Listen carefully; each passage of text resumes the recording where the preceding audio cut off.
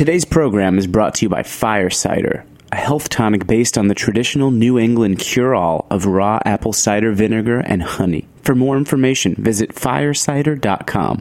I'm Dave Arnold, host of Cooking Issues. You're listening to Heritage Radio Network, broadcasting live from Bushwick, Brooklyn. If you like this program, visit heritageradionetwork.org for thousands more.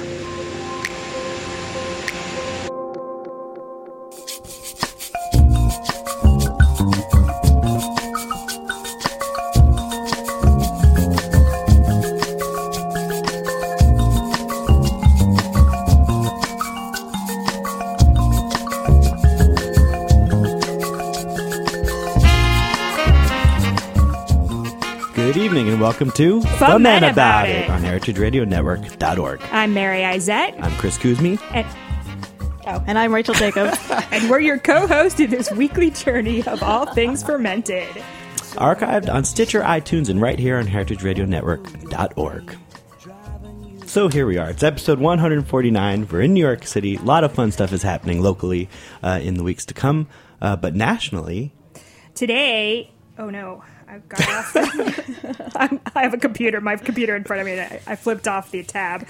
Today is the 37th anniversary of homebrew legislation. So H.R. 1337, which contained an amendment sponsored by Senator Alan Cranston, creating an exemption from taxation for beer brewed at home for personal or family use, was passed on October 14th, 1978, and February 1st, 1979, homebrewing was officially recognized as federally legal. The rest is homebrew history. Yay!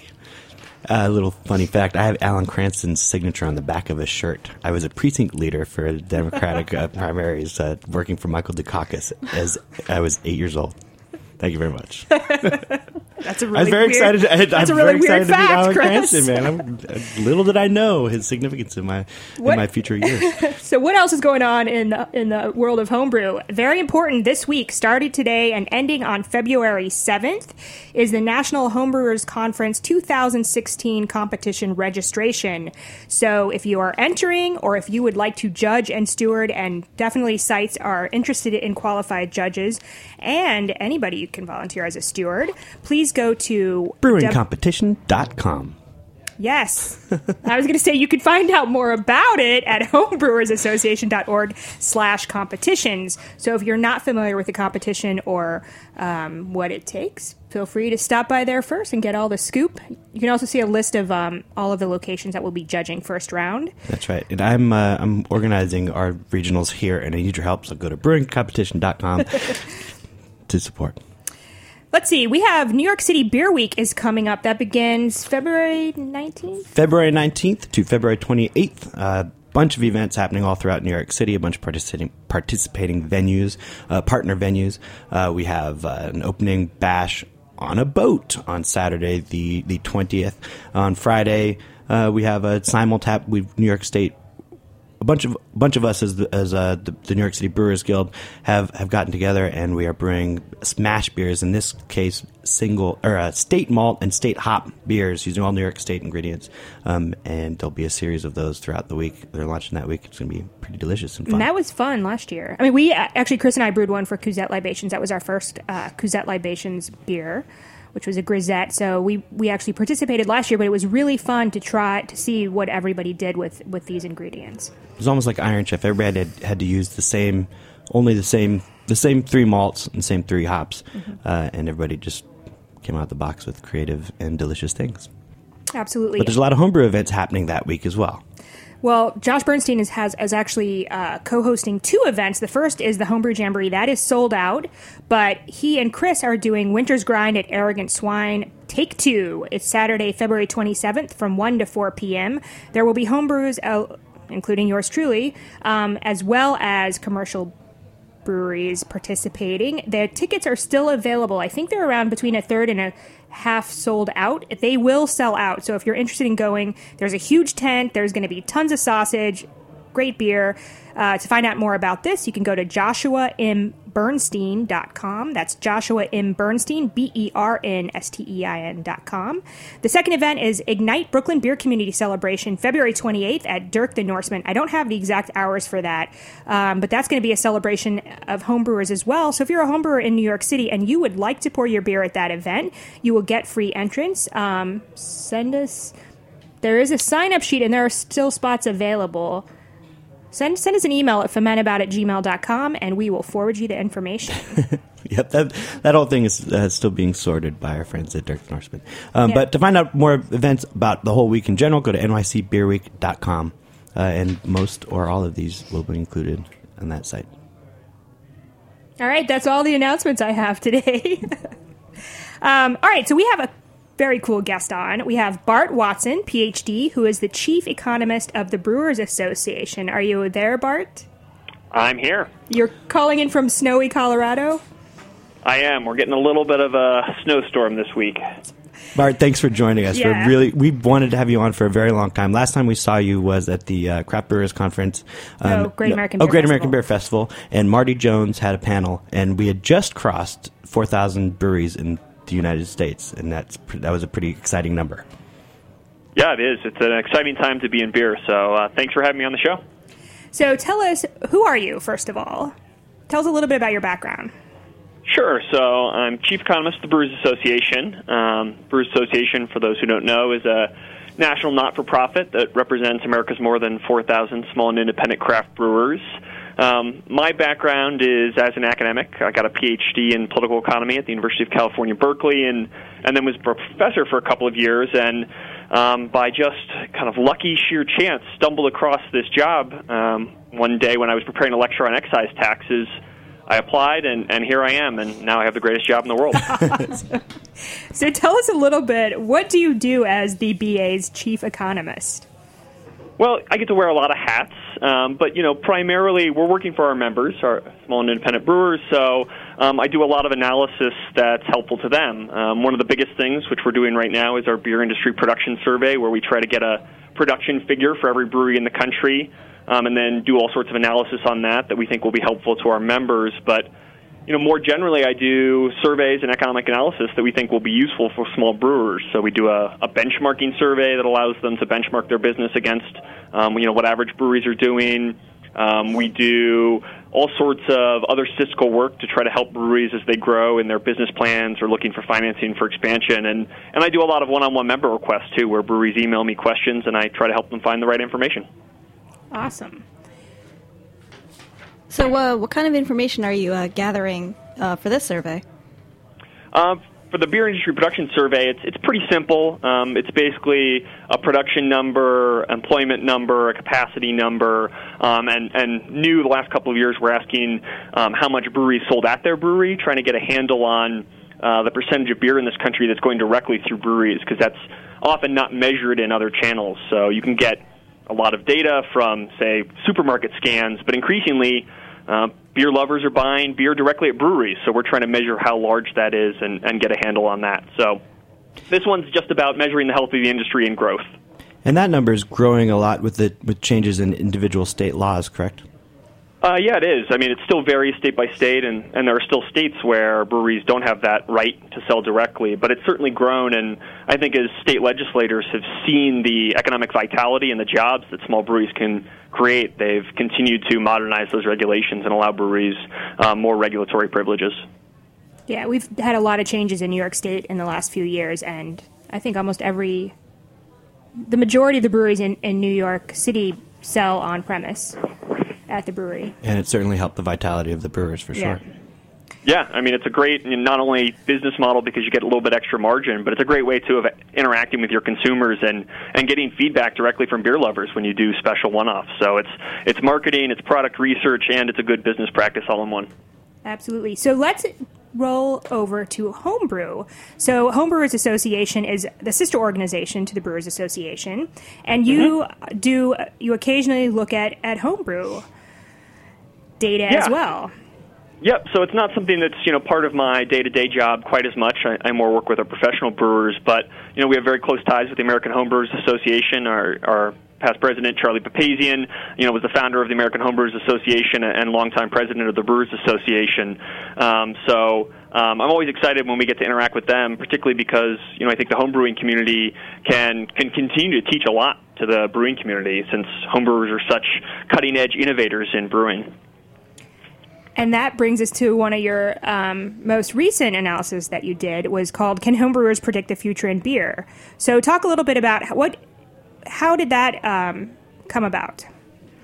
Well, as my projects often do, I found out that there was some data I hadn't looked at, so I was talking with the AHA staff and found out that they had a lot of great data on the National Homebrewing Competition, which is just opened, and was interested in analyzing that and looking at it and lining it up against some of the other market data I had for brewing. And having interacted with homebrewers a lot in the last few years, I had a sense that these people are often on the cutting edge. The brews that homebrewers are doing are often things that you then see show up in the marketplace, and I wanted to see if the data would bear that out, and I started to see a relationship there, so I decided to formalize it and write it up a little bit more.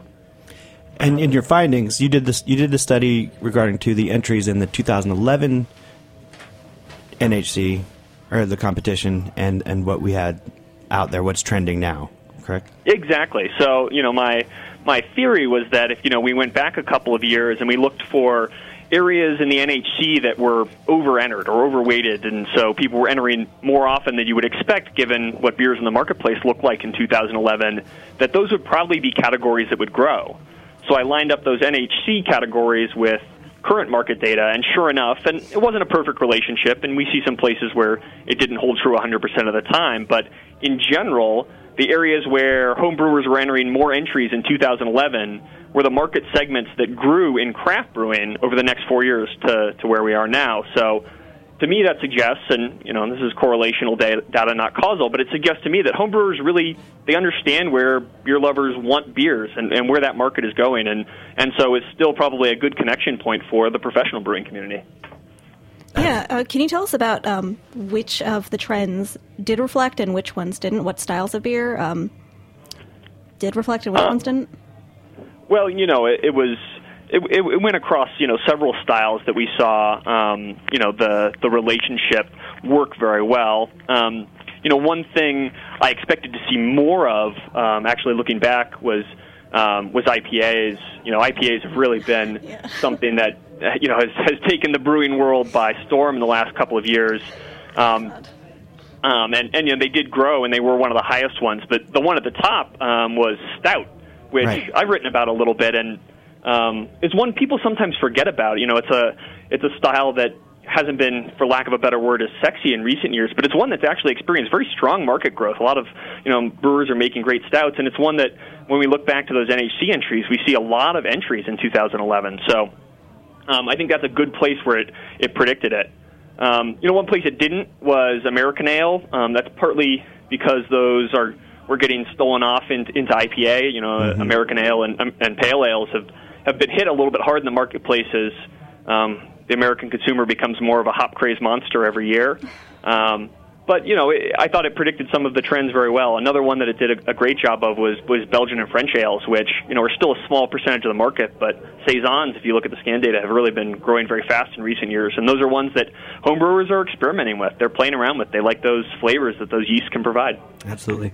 I love the number on the fruit, beer, spice, herb, and vegetable as well. That's seen a lot of growth, but it says something. It's a testament to the creativity of brewers and kind of people exploring new flavors and options. Meanwhile, those of us judging at the competitions are like, no, don't put me in that category. That's one that I always choose, though. Yeah, except Mary. She loves that category.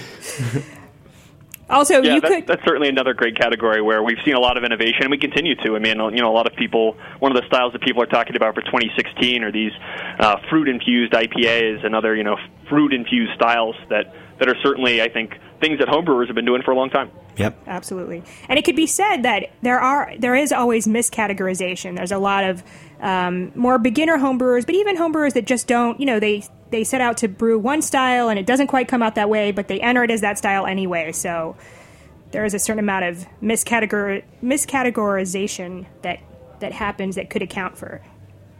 Yeah, no, certainly. And, this data isn't perfect either. Yeah. Have you had a chance to look at the change in number of entries between like 2011 and 2014, 2015, the growth of those categories? Yeah, and it worked. That's interesting, and that's something that I think I mentioned a little bit at maybe I didn't actually talk about it in this article, but some of the things that are poised for breakouts. One of them is sours. Sour entries have really gone up in recent years, and sure enough, in the marketplace, that's another area we're seeing a lot of experimentation from professional brewers, particularly in some of those light sour categories like Gose and Berliner Weiss that are really starting to show up on supermarket shelves and on tap lists. So I think this relationship will continue to hold going forward, just simply because homebrewers are such innovators. This article follows or was just after another article you did on Google searches, and you just said Gose. Gose was one of the biggest beer-related Google searches in that study. Have you seen a parallel in what's being entered versus the Google data? Yeah, and some of it is hard because the entries are a little bit more aggregated than the styles. So what is sour can have a lot of different styles of beer even within it, as I'm sure your listeners know. But yeah, I think all of these things are correlated, and that's one of the things I try to do in my position is look for new streams of data that people haven't thought about that might be helpful as they think about the brewing business. And Google is one of the greatest data sources we have these days because it really tells you what people are looking for in the world. And I'm not sure whether Gose searches mean people don't understand what the beer is or how to pronounce it or if they're looking to buy it, but it certainly tells you that there's interest there. Definitely. On that note, we're going to take a brief break. We'll be right back with more Bart Watson. Ferment About It.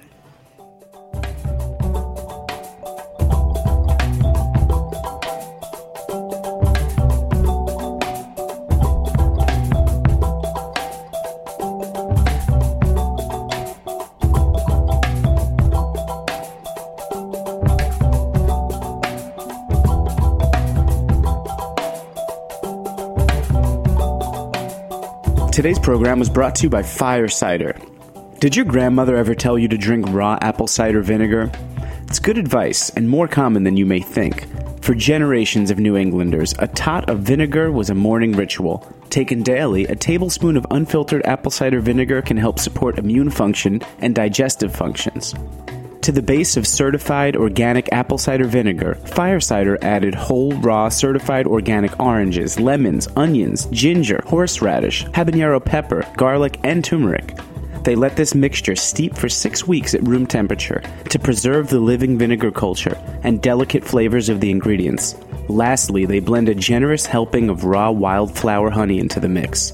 The result is potent but balanced, offering layers of sweet, tart, and spice. Fire Cider tastes great on its own or as an addition to tea, juice, or salad. Fire Cider ships direct from their online store and is available at over 500 locations nationwide. Use their store locator to find one near you and ask for a free sample. For more information, visit firecider.com. Hey, welcome back to Ferment About It on heritageradionetwork.org. We are on the line with Bart Watson, Chief Economist for the Brewers Association. Bart, welcome back. Thanks. So we're going to go back to what you're looking at. So you have been mentioning mentioning supermarket scans. So tell us a little bit about what kind of data, what does that mean, and what kind of data are you getting on actual beer sales? Yeah, so there are a number of companies out there that track beer sales in various ways. We do some of that internally, as I already talked about, based on brew production, but one of the valuable tools is, thanks to the barcode, supermarkets now have an incredible amount of data about what Americans buy. And it's not just supermarkets, but convenience stores and really any place you go and they have a checkout stand and they scan whatever you're buying. And so we get data from a couple of companies, the IRI Group and Nielsen, and are able then to look at a more granular level some of the styles of beers that people are buying, categories within beer, look at across the states, what's craft share in this state versus that state. So it allows our members access to data that they probably wouldn't be able to purchase on their own, but through the association we can aggregate resources and get them access to that data. And are you getting any data on draft beer? On-premise is harder to track simply because there's so many different outlets around the country. It's a less concentrated retail market. But there is some good data on draft beer out there. Guessmetrics is one company that does it, as well as from the federal government. Since brewers pay taxes on beer, you can get very good data on at least the percentage of beer that is draft beer over time, because when they're filling out federal tax forms, brewers have to say whether it was packaged or in kegs. So that's how we know that about 10% of the beer produced in the country is on draft. Interesting. And what is that, craft beer, or is that beer overall? That's beer overall, and from our internal surveys, we know that craft beer, not surprisingly, is much higher. It has that very strong on-premise presence, and so craft beer is more like 30% draft production versus 10% for overall beer. And you can see that when you go out to the local pub and see how many local craft offerings they have on tap. Absolutely. And do you think that number will change once you get this new data that you're collecting from at brewery sales? I think it is showing that we're missing a little bit of that, and that it's a little bit higher than we previously thought.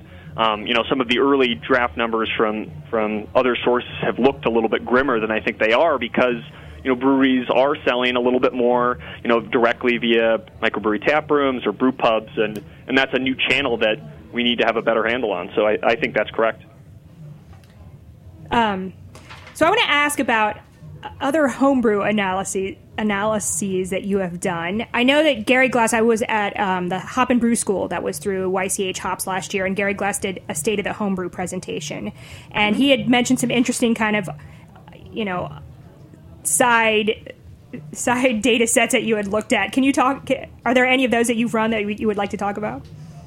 Well, I'm not sure which ones Gary mentioned, but, I'm always looking to play around with data and help where possible. One thing I've helped out a little bit with in recent years is we do a homebrew shop survey for homebrew shops to try to look at that market and how it's changing, some of the challenges that homebrew shops face from, say, online retailers. One of the things homebrewing market, one of the challenges it faces is that homebrewing has become very popular, and so now, big national retailers are interested in getting into it as well, and it's not just the homebrew shop down the street that you go to, but you can go to, these big national retailers or buy products online. So that's one thing I've looked at. One other analysis I've been looking at more generally is trends on homebrewing, and going back to Google searches, which we looked at before, looking at what are the relationship between those searches and other things that we see. So if you look, for instance, at the economy, when people are unemployed, homebrewing searches go up. They have a little more time on their hand, a little less money in their pocket, and they still want to drink great beer. And so that's one thing, I've been working with the AHA to try to understand, how might you have cycles in AHA membership or in homebrewing enthusiasm as the economy changes over time. Then actually that's that's what Gary Glass mentioned in his presentation. Oh, good. Well, I'm glad I got one of them. What about demographics? Do you talk about the demographics of homebrewers? Or craft brew, or craft brew enthusiast.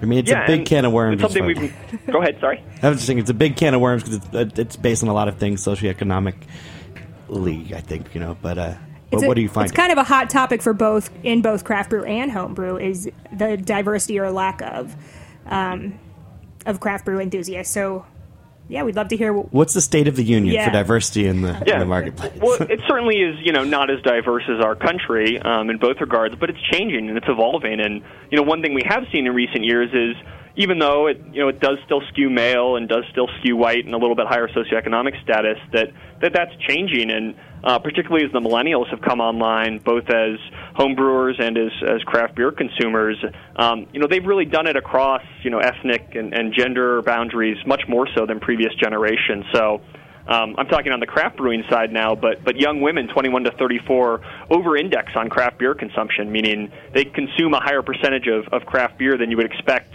given their percentage of the population. So I think there's lots of good signs that these movements are broadening, that they're bringing in new people, and I think that's going to be great long-term for both industries, both for home brewing and for craft brewing, as you get new ideas and new people in the movement. Absolutely. I love your job. This is all fun. It's a fun one. It's all fun points to do. What else are things that you're looking at? Well, I'm always trying to understand kind of, growth or slowdown in the industry. One thing we're looking at, very closely is some of the acquisitions that have been happening and how those are going to affect small and independent brewers. So that's one thing we're tracking very closely and really trying to understand that deep beer lover connection to local brands and to brands from independent brewers, and how small local brewers can leverage that connection. Other than that, we're also looking a lot at the economic impact of the industry. So every 2 years we've done an economic impact analysis, and it's been pretty incredible to see the number of jobs that this creates and the importance that it now has in the national economy. I mean, beverage manufacturing is one of the few areas in this country that has grown manufacturing jobs in the last decade, and I think that's a testament to what small entrepreneurs all over the country have been able to do. Absolutely. Hold on, Mary's going to sneeze. That was a good one. You are also an ultimate Frisbee champion.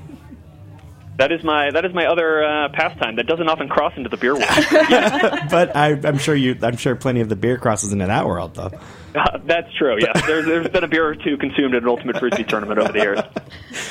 What is the season for Ultimate Frisbee for you? There's different seasons. There's different leagues now. So the club season, which is the one I've been most involved in, kind of runs mid to late summer into early fall.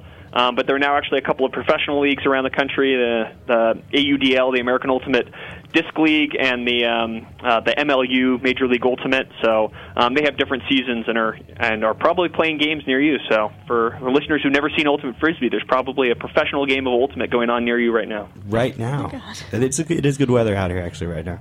You think I could catch a game of the Secret Squirrel? Perhaps. I hear that's your rival. Is that true? Is the rival say team? That again? Is Secret Squirrel your rival team? I don't know. That's one I don't know about. Rachel's giving us the eye. She's very excited about this part. It took me a long time to realize that it was the same person. when I was researching you earlier, it took me about 3 read-throughs of the Google pages to realize that the Bart Watson on Ultimate Team and the Bart Watson Beer Economist was the same person. It's been interesting to watch those shift over time. It used to be Bart Watson, the Ultimate Frisbee player, so it's nice to see that the beer searches at least are competing now. So I can remember you mentioning that there were a few larger cities that were lacking in breweries. One of them was Jersey City, which has been taken care of. Are there any other odd anomalies like that left that you've noticed lately? I haven't looked at that as closely recently, but there are still some ones that are a little bit odd. Certainly, for a long time, El Paso has some breweries now, but El Paso was one I had watched very closely because it's actually a very, very large metro area when you look at it in terms of its population ranks, but really didn't have a brewery for a very long time. So I'm glad to see that one got checked off the list. I'm trying to think of other large ones. You're really getting down the list now to some pretty small towns, ones that still have a couple 100,000 people, but it's been impressive to watch that list just get crossed off town after town. Any town above 1 million, I think, in the United States has a brewery now, which is incredible. Yeah. At the end of 2015, we were growing at a rate of 1.9 breweries per day. Has that stayed consistent for the last month, or is it too early to say, really? Too early to say, and we track breweries pretty consistently, but it's a little bit hard until you really dig into the data to see what that actual opening rate is. But right now there are 2,000 breweries in planning in the country. The TTB license has run 1,500 to 2,000 above our brewery number pretty consistently the last few years. So I don't think we're going to see that brewery opening number slow down anytime soon, and if anything, it may accelerate. That's pretty exciting. Makes life taste better.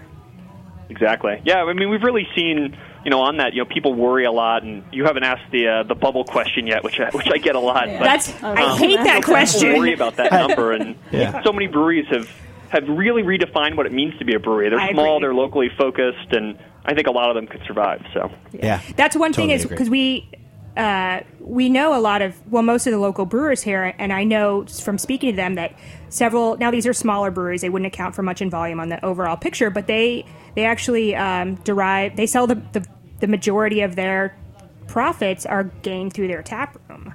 Which in New York City is huge for us because the rent is so damn high that the margins on what we're selling through the tap room makes a huge difference for sustainability. And these kind of tasting rooms didn't even exist in New York City until within the last 3 or 4 years. Yeah. Mm-hmm. So I think that can't be the case only in this state. I mean, we have this wonderful farm brewing license.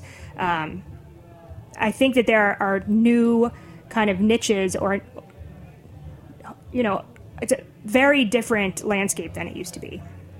No, certainly, and I think it's going to continue to evolve as, breweries find a way to make a place. We're seeing lots of passionate people still interested in getting into this industry and making a business out of it, making a life out of it. And, I think there are niches for differentiation. If you look at a place like New York City, if you can have breweries opening up and surviving in a place with rents like New York City, there's no reason we can't have thousands of more breweries in other parts of the country that don't have those capital startup costs. Yep. And thanks to work by the Brewers Association, the publications you guys put out, the education is out there, so making a quality beer is not so inaccessible anymore. It's not easy, no doubt, and we definitely need to raise the quality everywhere and keep our standards high.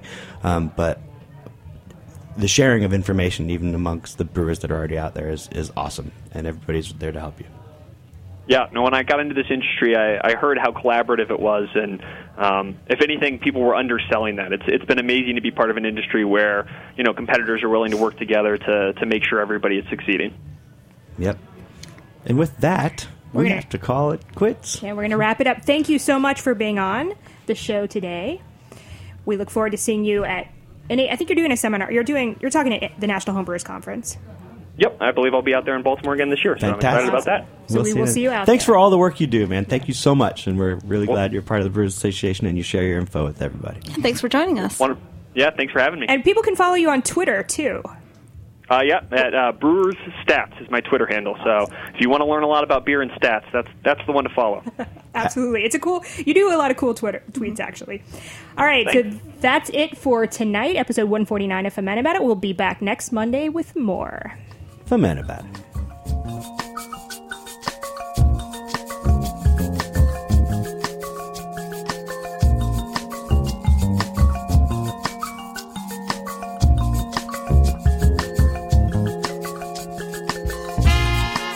Thanks for listening to this program on heritageradionetwork.org.